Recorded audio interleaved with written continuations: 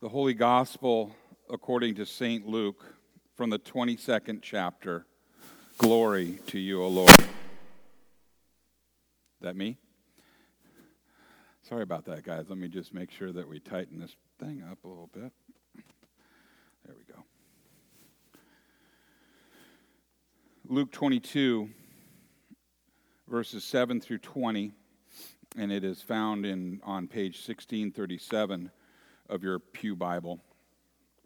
Luke records, "Then came the day of unleavened bread, on which the Passover lamb had to be sacrificed. And Jesus sent Peter and John, saying, 'Go and make preparations for us to eat the Passover.'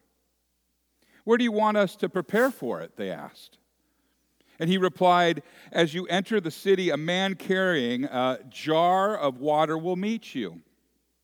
Follow him to the house that he enters, and say to the owner of the house, the teacher asks, where is the guest room where I may eat the Passover with my disciples? And he will show you a large room upstairs that is all furnished. Make preparations there.' So they left, and they found things just as Jesus had told them. So they prepared the Passover. When the hour came, Jesus and his apostles reclined at the table, and he said to them, 'I have eagerly desired to eat this Passover with you before I suffer. For I tell you, I will not eat it again until it finds fulfillment in the kingdom of God.' And after taking the cup, he gave thanks, and he said, 'Take this and divide it among you. For I tell you, I will not drink again from the fruit of the vine until the kingdom of God comes.' And he took bread, and he gave thanks, and he broke it. And he gave it to them, saying, 'This is my body given for you. Do this in remembrance of me.' And in the same way, after the supper, he took the cup, saying, 'This cup is the new covenant in my blood, which is poured out for you. This is the gospel of the Lord. Praise to you, O Christ.'" You may be seated.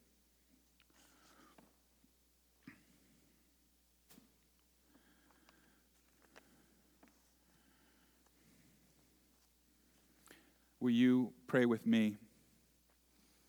May the words of my mouth and the meditation of all of our hearts be acceptable in thy sight, O Lord, our rock and our Redeemer. Amen. Maundy, Thursday, standing in faith is the name of this sermon. Nobody in here, I don't think, has had the experience of riding in you rode in a car seat. Did they have car seats when you were itty-bitty? No? Yeah. You had a car seat, right? No, I'm not. I'm looking at you, little sister. You had a car seat. Most of us didn't have an experience of having car seats. Most of us were...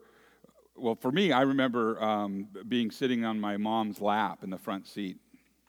I don't think she wore a seatbelt. It just, it wasn't done. She had her arms around me, and more than likely, at some point in time during the trip, if it was a long one, she and my father were smoking cigarettes. So, all that safety thing, kind of goes out the window. But in preparation of the sermon, I was thinking about this analogy or this example to give to you, and that is that most every child in the modern age has the experience of this, and that is that you get into a car seat.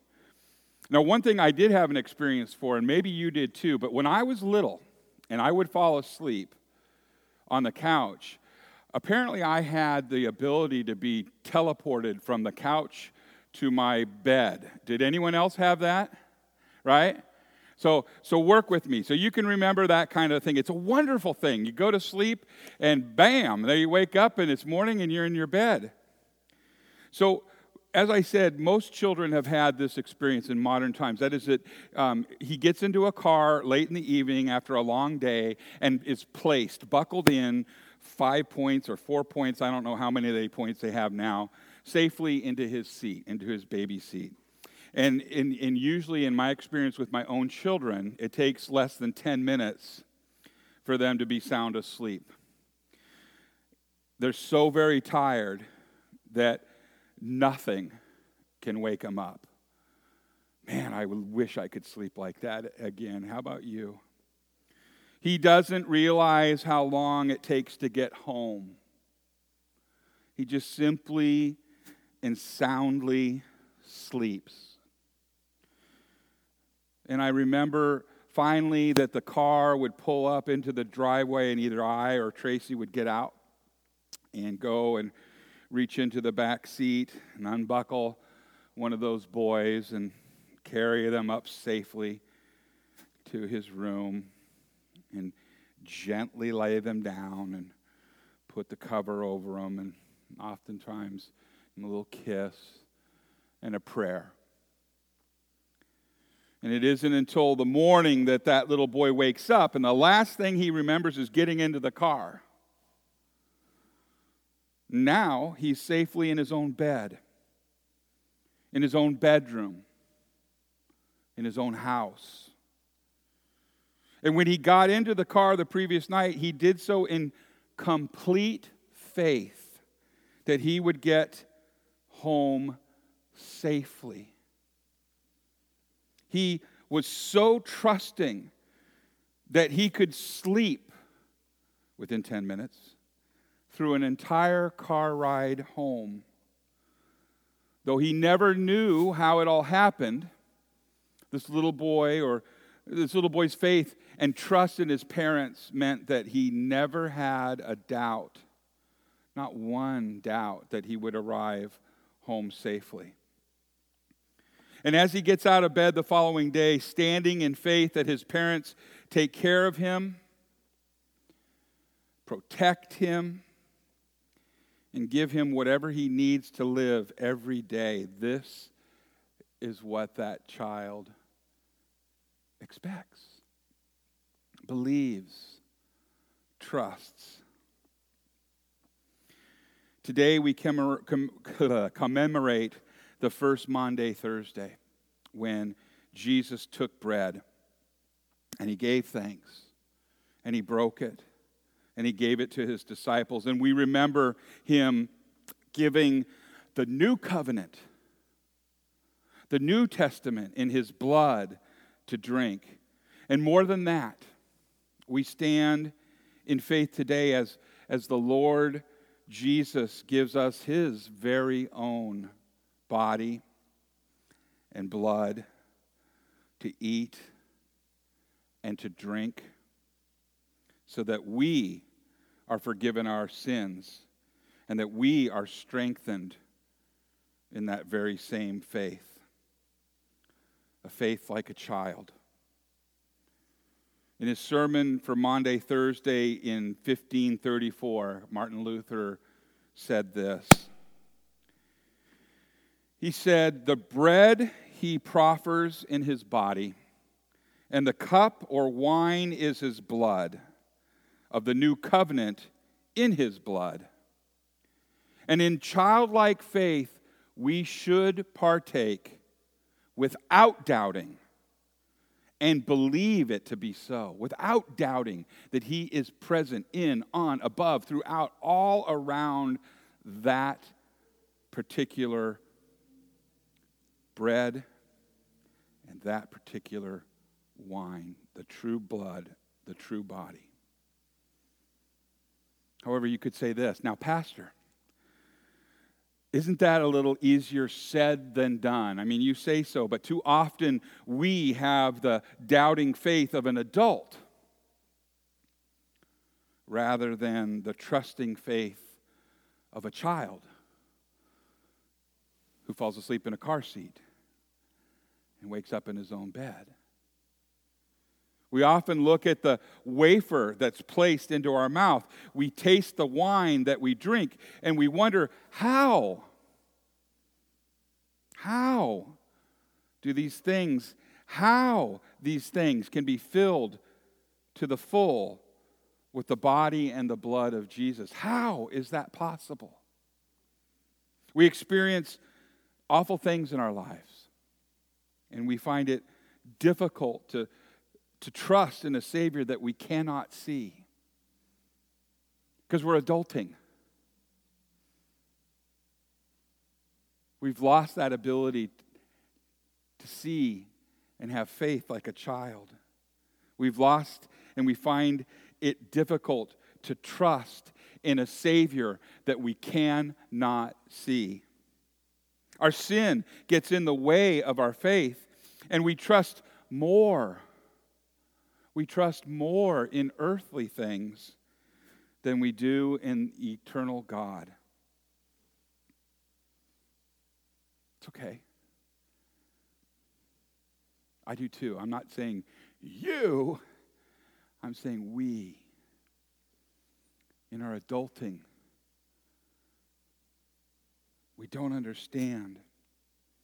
Listen to me now.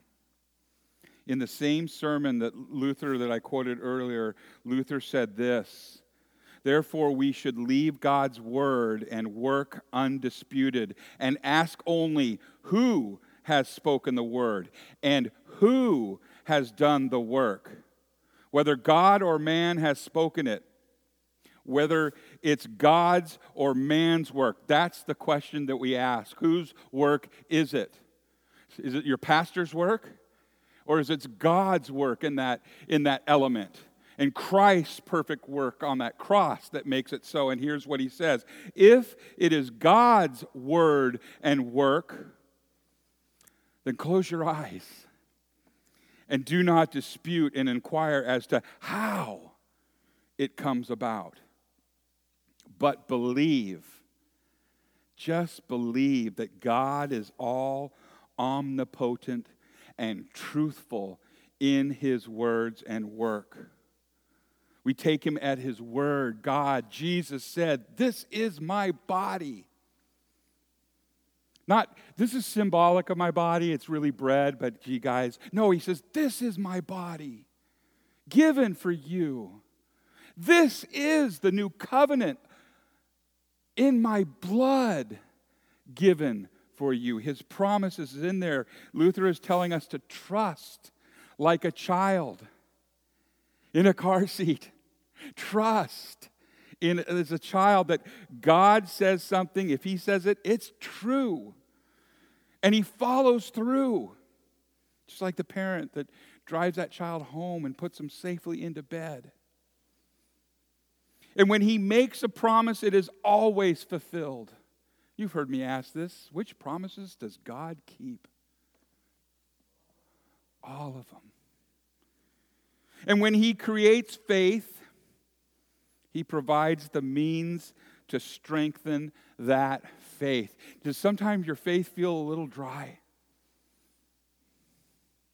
Well, he gives us the means through this sacrament and through his word and through his Holy Spirit to strengthen that faith.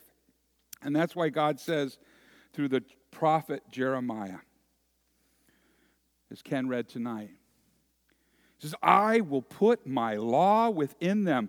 I will write it down on their hearts, on your heart.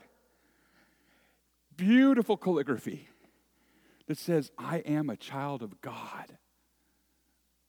I belong to Jesus. He wrote it on your hearts, and he says, I will be their God, and they shall be my people. Which promises does he keep? He's keeping that one. You're his. And so it's not our own shaky truths that we should trust or that we can trust in. Our God has placed his word in our hearts. Our God has created in us a faith to completely trust the word that comes from his mouth. So when he says, take and eat, this is my body. And he says, take and drink, this is my blood given and shed for you. It is the firm and faithful word of God that puts Jesus' body and blood into the bread and the wine. It is the firm and faithful word of God that uses that same body and blood to strengthen your faith so that you trust his words when he says these words that you trust, he says, your sins are forgiven. That's what he's telling you in the bread and in the wine. With your sins forgiven, you stand strongly in the faith, and you proclaim to the world the death of Jesus every time that you eat and drink his body and blood that were sacrificed for you and for me on that cross. Faith in the heart never fails to come out of the mouth with thanksgiving and praise. After all, faith in the heart is really Jesus in the heart.